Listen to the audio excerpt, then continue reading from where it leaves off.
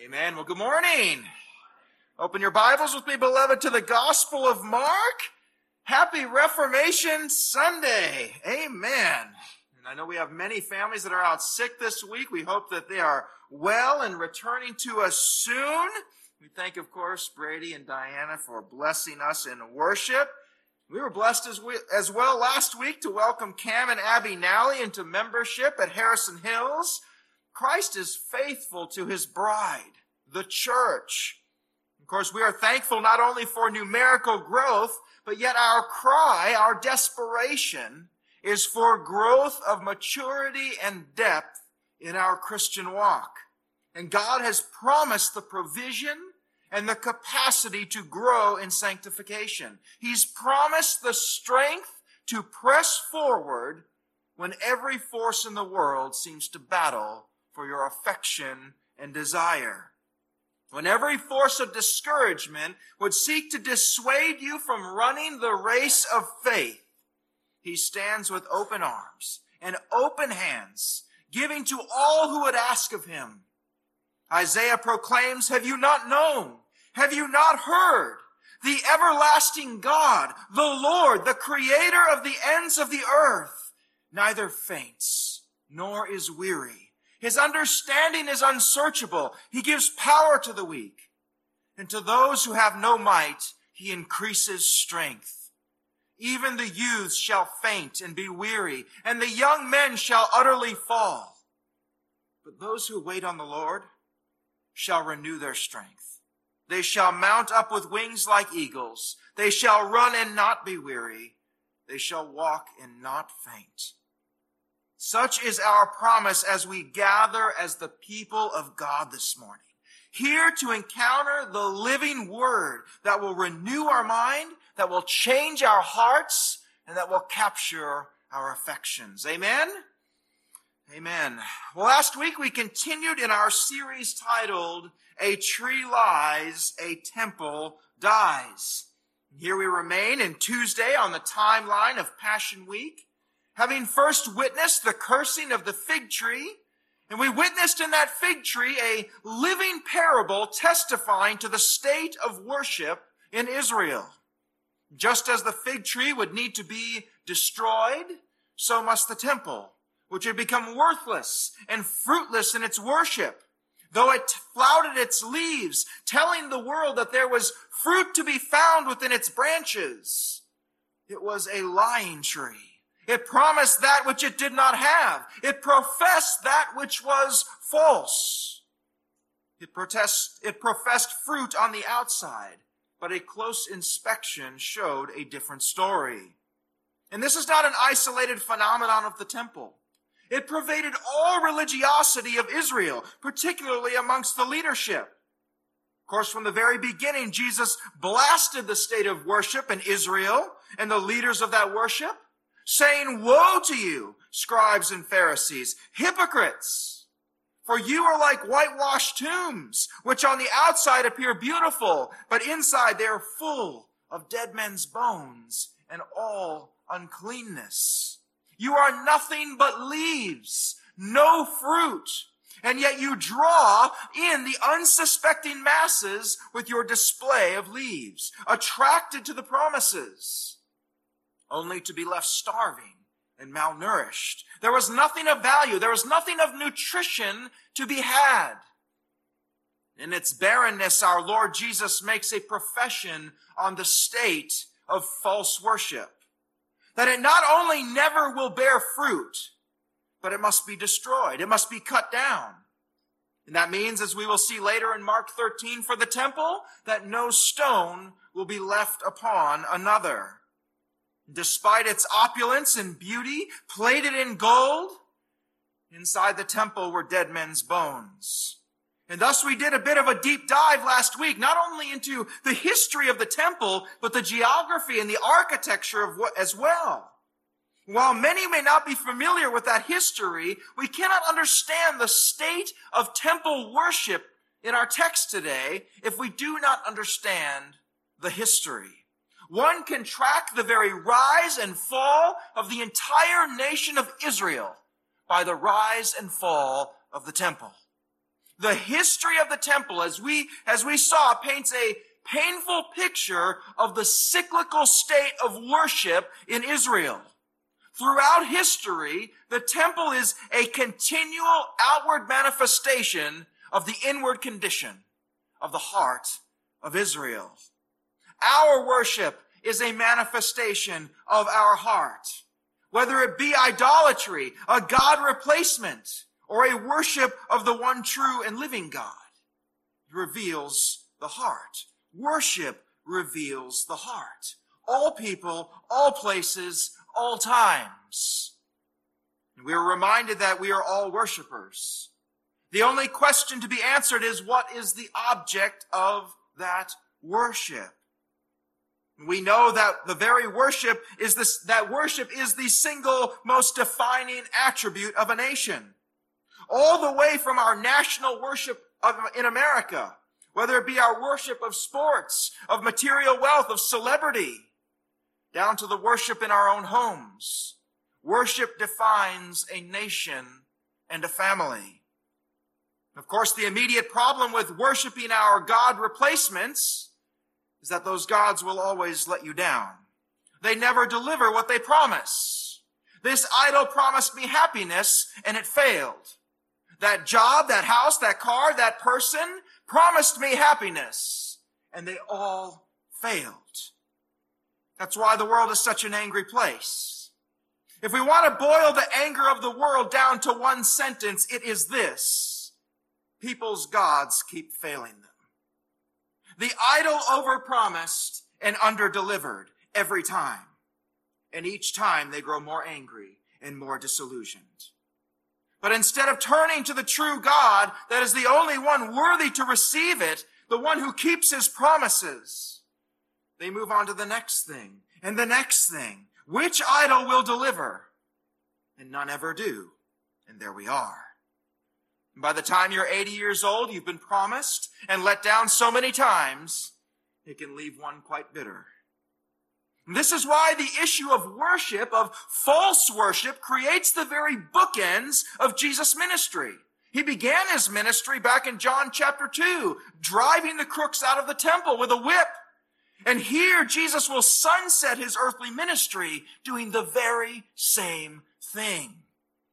Now, our text for this series revealed a system that had taken hold in the temple that was utterly corrupt, known as the Bazaar of Annas in the outer court of the Gentiles.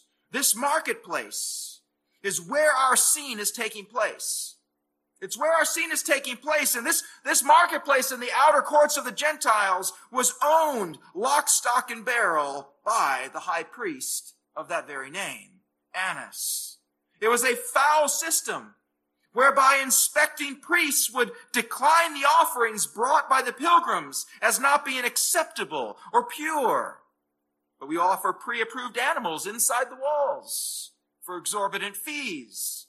And the money changers were there as well, as we saw, to prey on those who were bringing in foreign currency to pay their temple tax. No one was exempt from this extortion, even the poorest, who according to Leviticus could bring a minimum sacrifice of doves.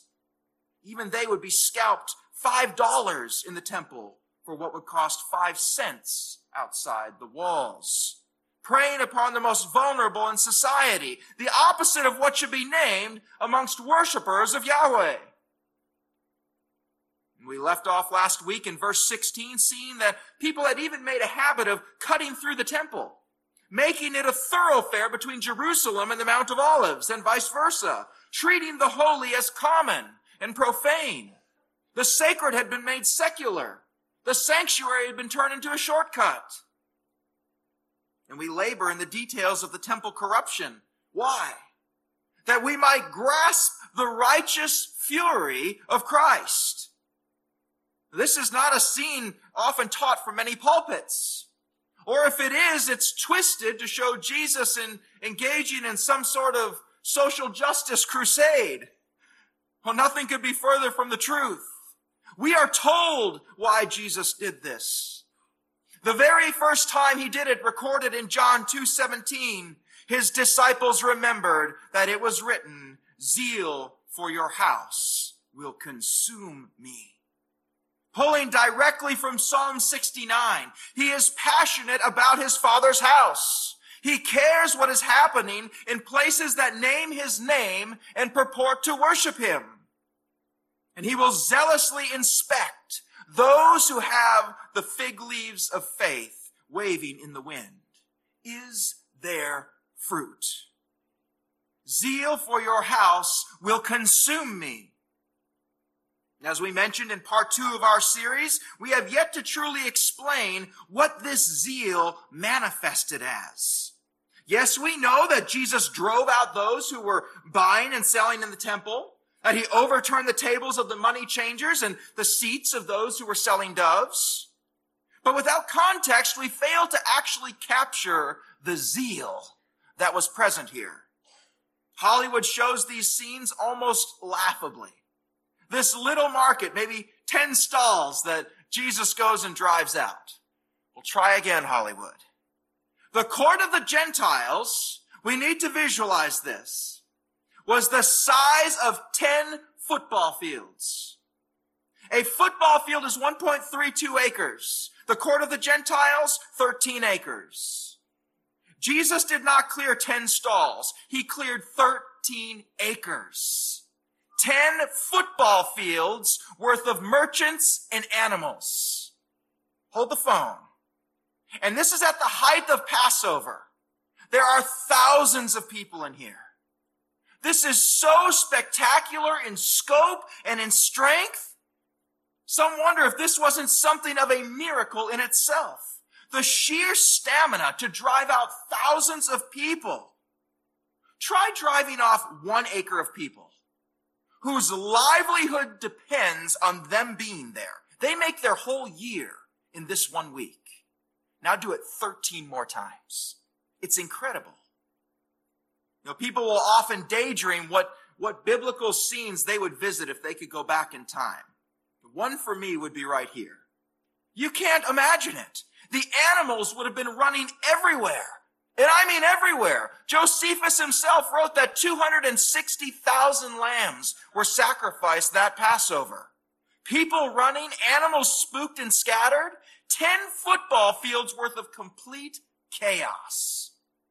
Zeal for your house will consume me. We cannot move past this point without turning the mirror inward. Let us be reminded, beloved, that God saved you for one purpose: to turn you into the image of his Son. You are a gift from the Father to the Son. In that process known as sanctification, by which we are daily transformed into the image of his Son, is to make you more like Jesus every day. And what is a trait of the Son? Zeal for the Father's house. He cares about and he loves his body. The older a saint becomes in their faith, the more they should care about his church. The more they should care about fidelity in worship. The more they should care about correct theology and doctrine being preached. The more they should desire to see God worshiped in spirit and in truth. Jesus was zealous for his Father's house. As you grow in Christ, as you are daily transformed into the image of Christ, so should your zeal grow as well. Time is short for Jesus in this scene. And what does he care about? Truth and worship. Zeal for the house of God. If you are a seasoned saint, perhaps with more years behind you than ahead of you, be zealous for the house of the Lord. You should be the most zealous. There is no sunset. You will carry this zeal all the way. Today we continue this incredible scene after the crooks have been driven out, acres of them, in the midst of probably one of the most dusty, smelly courtyards you could imagine. Everything imaginable turned up in the air, literally. Crates, tables, chairs strewn everywhere. We're going to see what happens when the dust settles. So with that, beloved, let's look at our text. Mark 11, 17 through 21. It's Mark 11, 17 through 21. And he began to teach and say to them, "Is it not written, 'My house shall be called a house of prayer,' the nations, but you have made it a robber's den." And the chief priests and the scribes heard this and began seeking how to destroy him, for they were afraid of him. For the whole crowd was astonished at his teaching. When evening came, they were going out of the city, and as they were passing by in the morning, they saw the fig tree withered from the roots. And being reminded, Peter said to him, "Rabbi, look, the fig tree which you cursed has withered." Let's pray.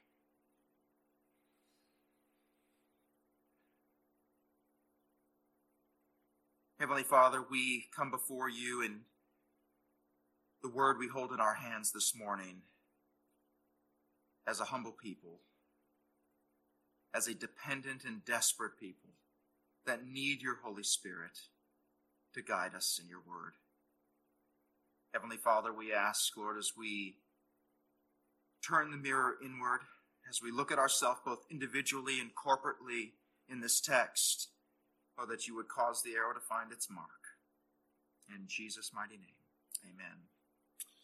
Well, if we have a prayer of getting through all 5 verses today, which you know for us is a lot, we're going to jump right into the text, beginning with verse 17, as the dust settles upon our scene. Watch this, beginning with verse 17. And he began to teach. Now, we really must stop there, mustn't we? We must behold the heart of our Savior. Do you see it? And he began to teach. Now, this seems like such a dichotomy, such a binary change from the Jesus we just saw. But it's no such thing. The first truth this reinforces is that this was not a volatile anger in Jesus in the temple. Remember that our anger, our sinful anger, is not the anger of God. Jesus was of the complete presence of mind to teach after this incident, utterly in control and on mission for the Father. Jesus was both a preacher and a teacher, and yet we must see him rightly, not only as the gentle and lowly, one with children sat on his lap, as the preacher and the teacher, but that he has righteous wrath, righteous anger, enough to drive out 10 acres of people, many of which would have been resisting him. While that is impressive, perhaps even miraculous, as we'll later examine, Jesus is the same yesterday, today, and forever. His righteous anger has not been abated. Now, not only does Scripture say that he is angry with the wicked every day, Psalm 7:11, but Revelation 6 declares, "Then the kings of the earth and the great men and the commanders and the rich and the strong and every slave and free man hid themselves in the caves and among the rocks of the mountains. And they said to the mountains and to the rocks, 'Fall on us and hide us from the presence of him who sits on the throne and from the wrath of the Lamb.'" We neglect this Jesus at our peril. Our scene in the temple, with Jesus first flipping tables and chairs, now only to turn and teach, is indeed the lion and the lamb. They're not at odds with one another. They are the same Lord. Back to our text. "And he began to teach and say to them, 'Is it not written?'" What is Jesus' authority here? What does he appeal to as the justification for what he is saying? Scripture. The written word. He did the same against Satan in the wilderness. "It is written, it is written." Oh, that we might be a people of simple words, if only to say, "It is written." Our challenge today is that so few know what is written. Jesus' appeal is to the authority of Scripture, because that is the authority. He has endued it with all of the authority. The Word of God is authoritative over the lives of every person who ever lived, whether they acknowledge it or not. There would have been hustlers and crooks in this crowd listening to Jesus. that couldn't care less what some dusty scroll from Isaiah said that Jesus is about to teach out of? Doesn't matter. It is written. And whether we acknowledge it or not, or submit to it or not, does not change its authority. I can tell the judge that I don't believe in him, or acknowledge the authority of this court. Doesn't really matter. Off to jail you go. Scripture is our authority to speak what we speak, to believe what we believe, to stand where we stand, even when the world is shouting you down. Even in a temple, in utter disarray, dust and stink everywhere, people yelling and screaming, "You ruined my shop!" It is written. It is written. What then is written? Look back to our text. My house shall be called a house of prayer for all the nations, but you have made it a robber's den. Jesus quoting from the prophet Isaiah here, 56 verse 7. Listen, beloved, even those I will bring to my holy mountain and make them joyful in my house of prayer.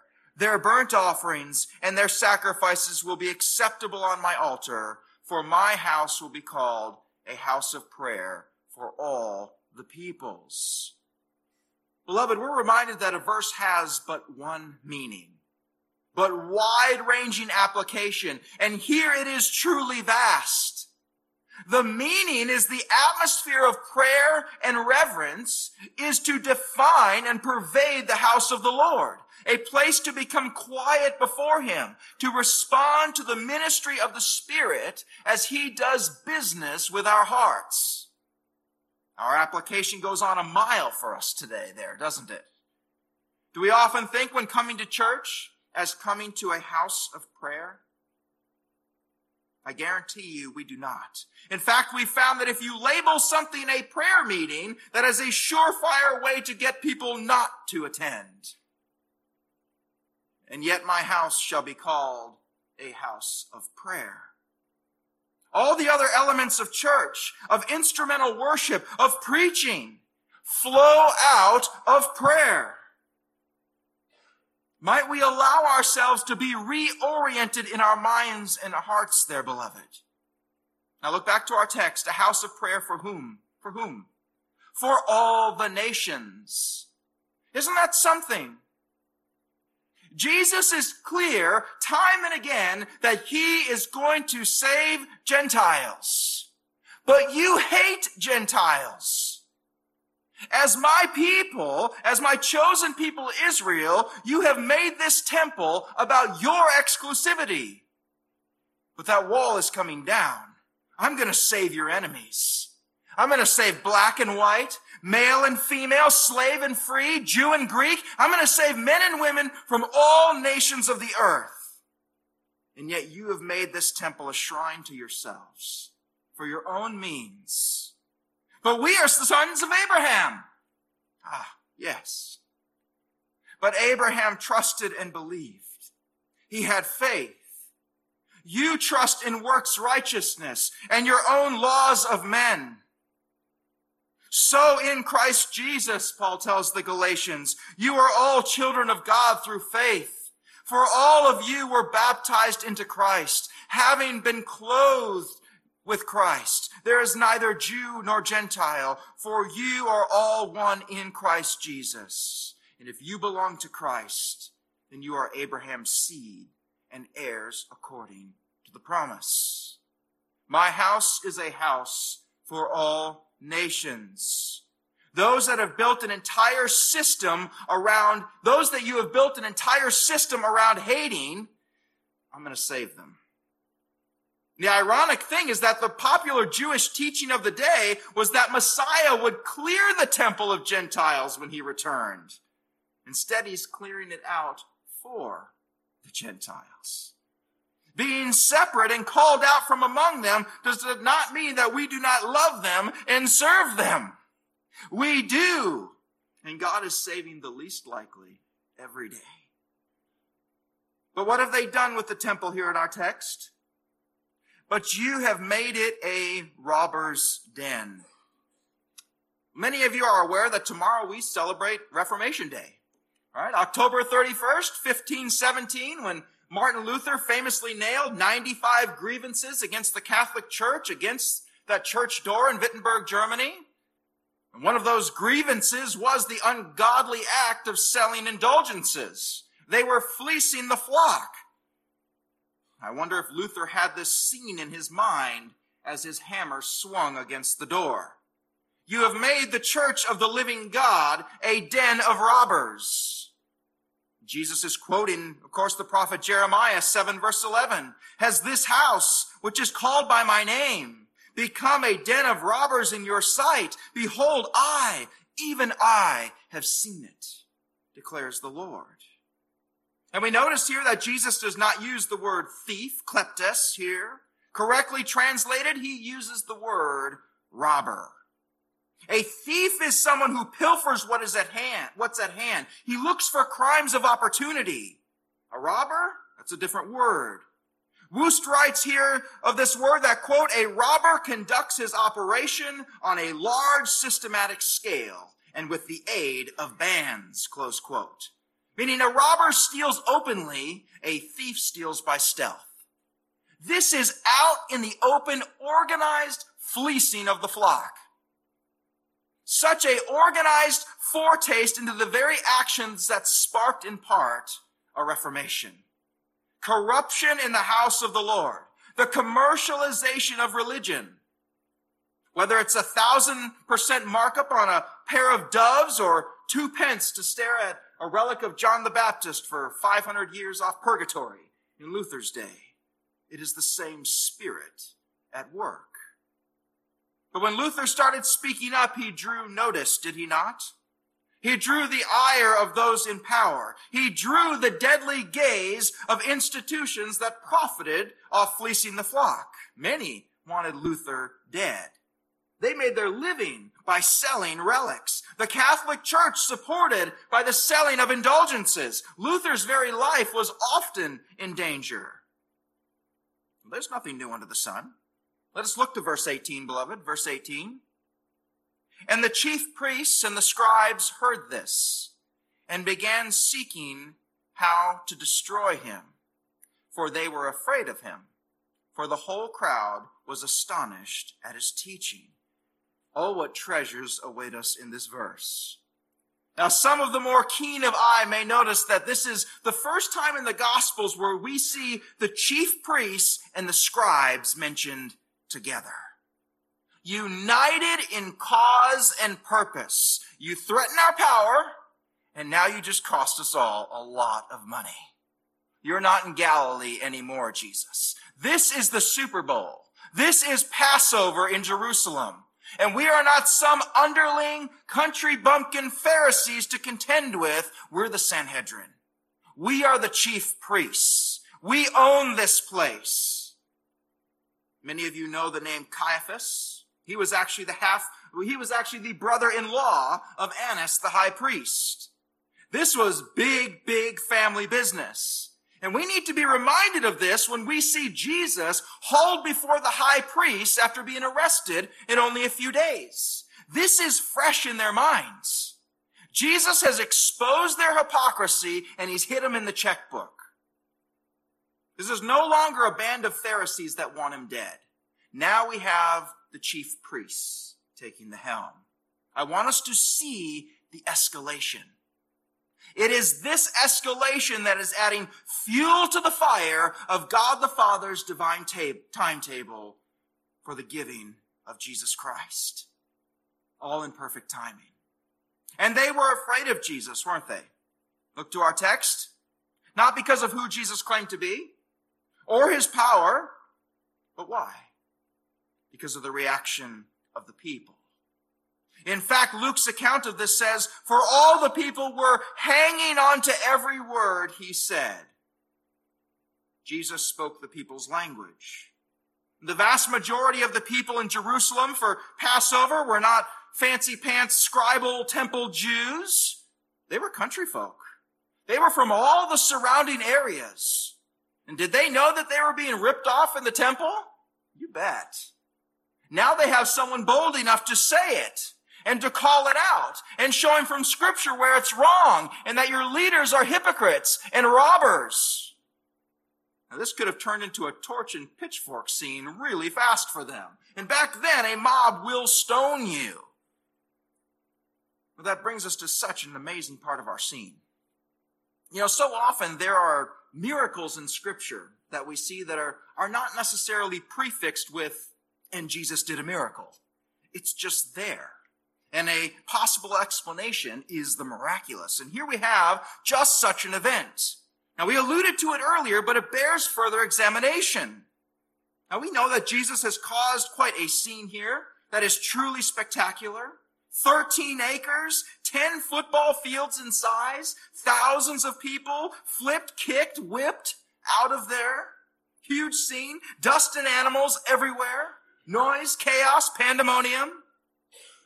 Nor would this have been a fast scene. This would not have happened quickly, given the size and the scope. So our question arises here in our text as we see the chief priests and the scribes address Jesus. Where's security in all of this?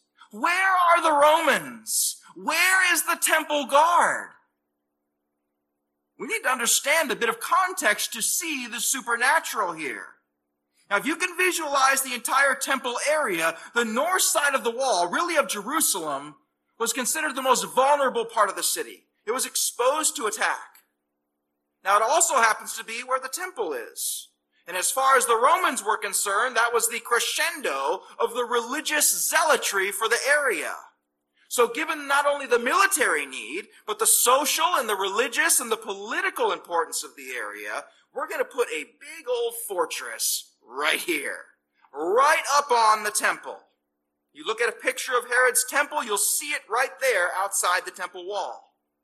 In 35 BC, Herod built the Antonia Fortress. It was named after his friend, Mark Antony. It stood over 115 feet tall. It garrisoned 600 Roman soldiers. This was where Roman governors would stay when they came to visit. This was basically Roman soldier HQ in Jerusalem. Now, you might know this fortress by another name. It was called the Praetorium. Does that ring a bell? Then Pilate entered the Praetorium again, called Jesus and said to him, "Are you king of the Jews?" Then they led Jesus from Caiaphas to the Praetorium, and it was early morning. That's right here, so we understand the proximity. The fortress was put here mainly to keep an eye on the center of Jewish life on the most troublesome town in history. Even back to King Artaxerxes, Jerusalem was known as the most troublesome place on the planet.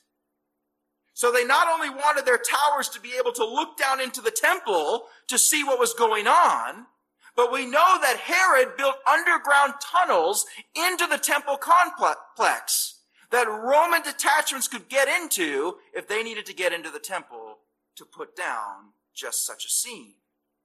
So where are they?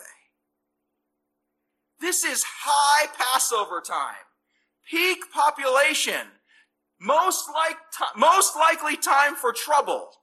And beloved, Roman soldiers don't sleep on duty. Jesus clears out 10 football fields worth of people, and the Romans are nowhere to be found. It's unexplainable. But given how Jesus' actions were used to divinely stir up the anger of those who would crucify Jesus, this may be providence that the Romans were held back. Or perhaps God used a political decision on the part of the Romans to stay back and not interfere. We don't know. However, we see the hand of God at work. Yet we must recognize the scope and the breadth of this action by Jesus, what it means, what it signifies, what it points to. To rebuke the temple is to rebuke the entire nation. It has been well said that a congregation can rise no higher than its pulpit.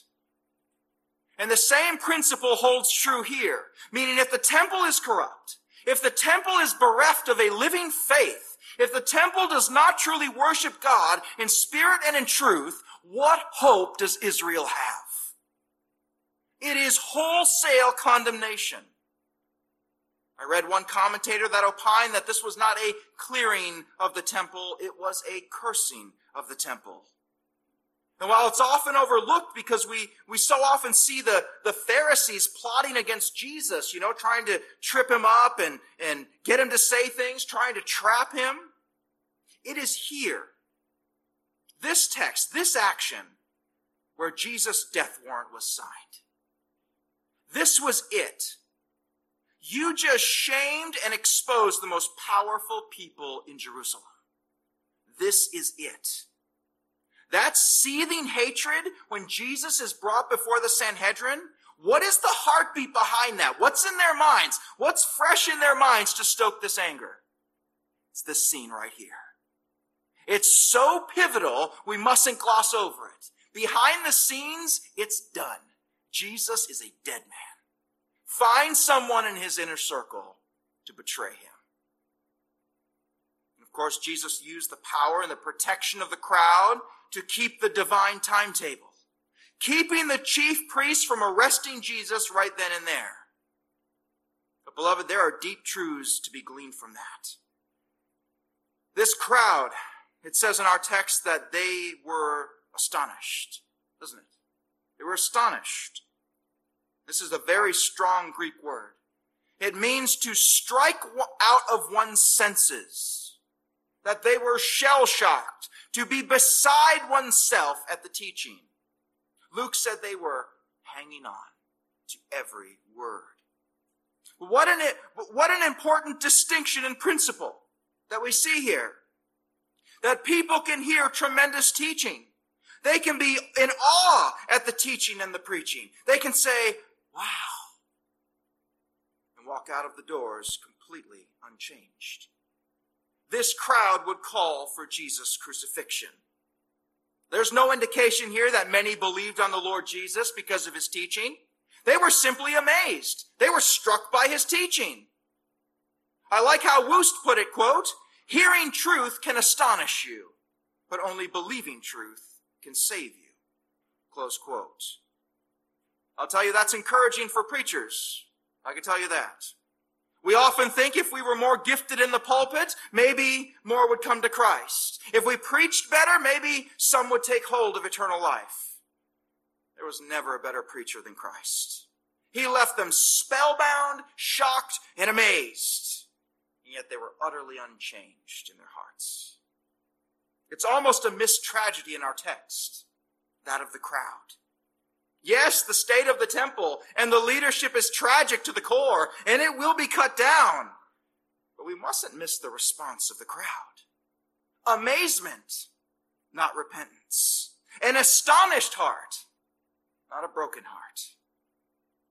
Oh, to get so close to the Lord of glory that you can taste it. To hear his teaching, to be astonished and amazed, yet missing the King entirely. Were there individuals drawn and saved in this encounter? Perhaps. But so few that it's not recorded. It was not the prevailing outcome by any means. What a scene we leave behind. As we look forward here to verse 19. And when evening came, they were going out of the city. Back to Bethany. They go. Back to Bethany. And what, I wonder, was the conversation heading back to Mary, Martha, and Lazarus's that night?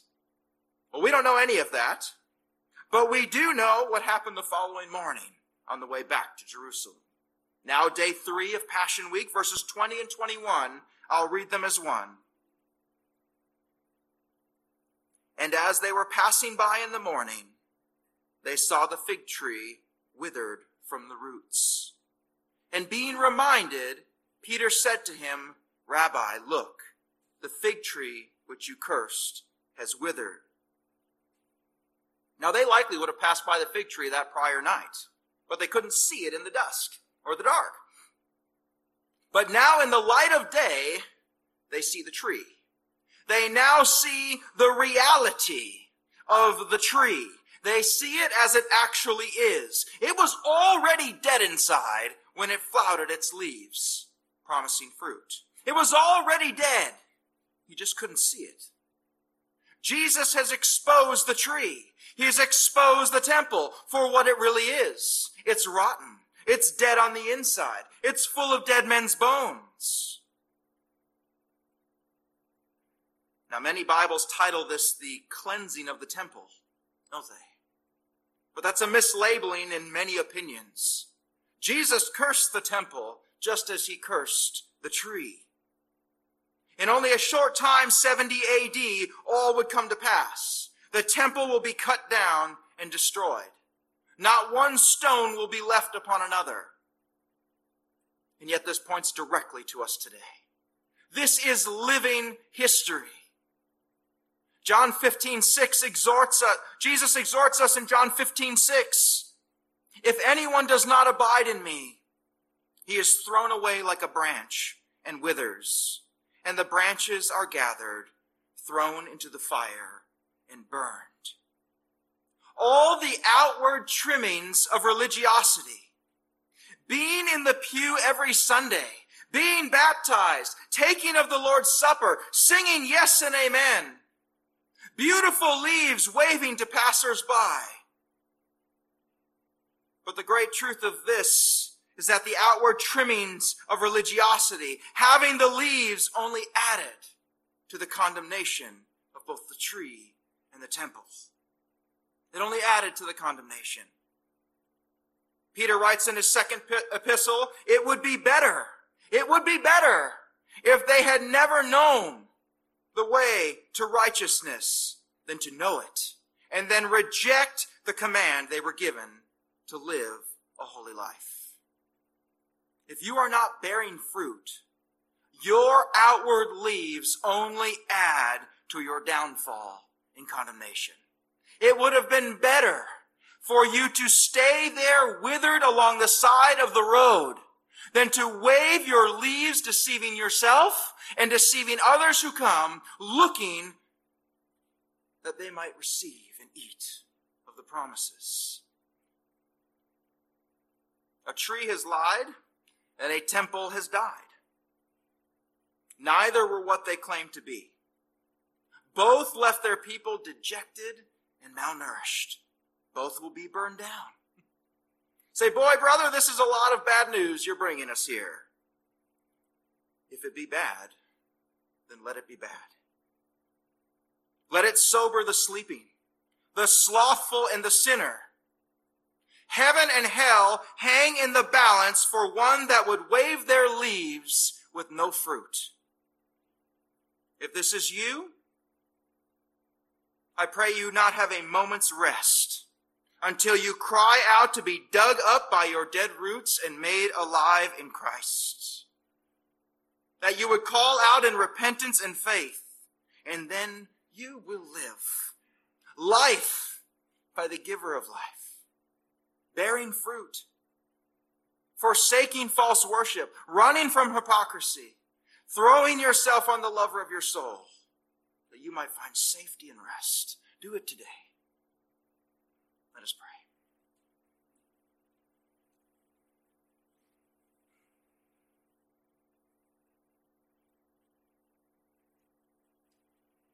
Heavenly Father, we know that we have encountered the word today that we do not read, but Lord, that reads us.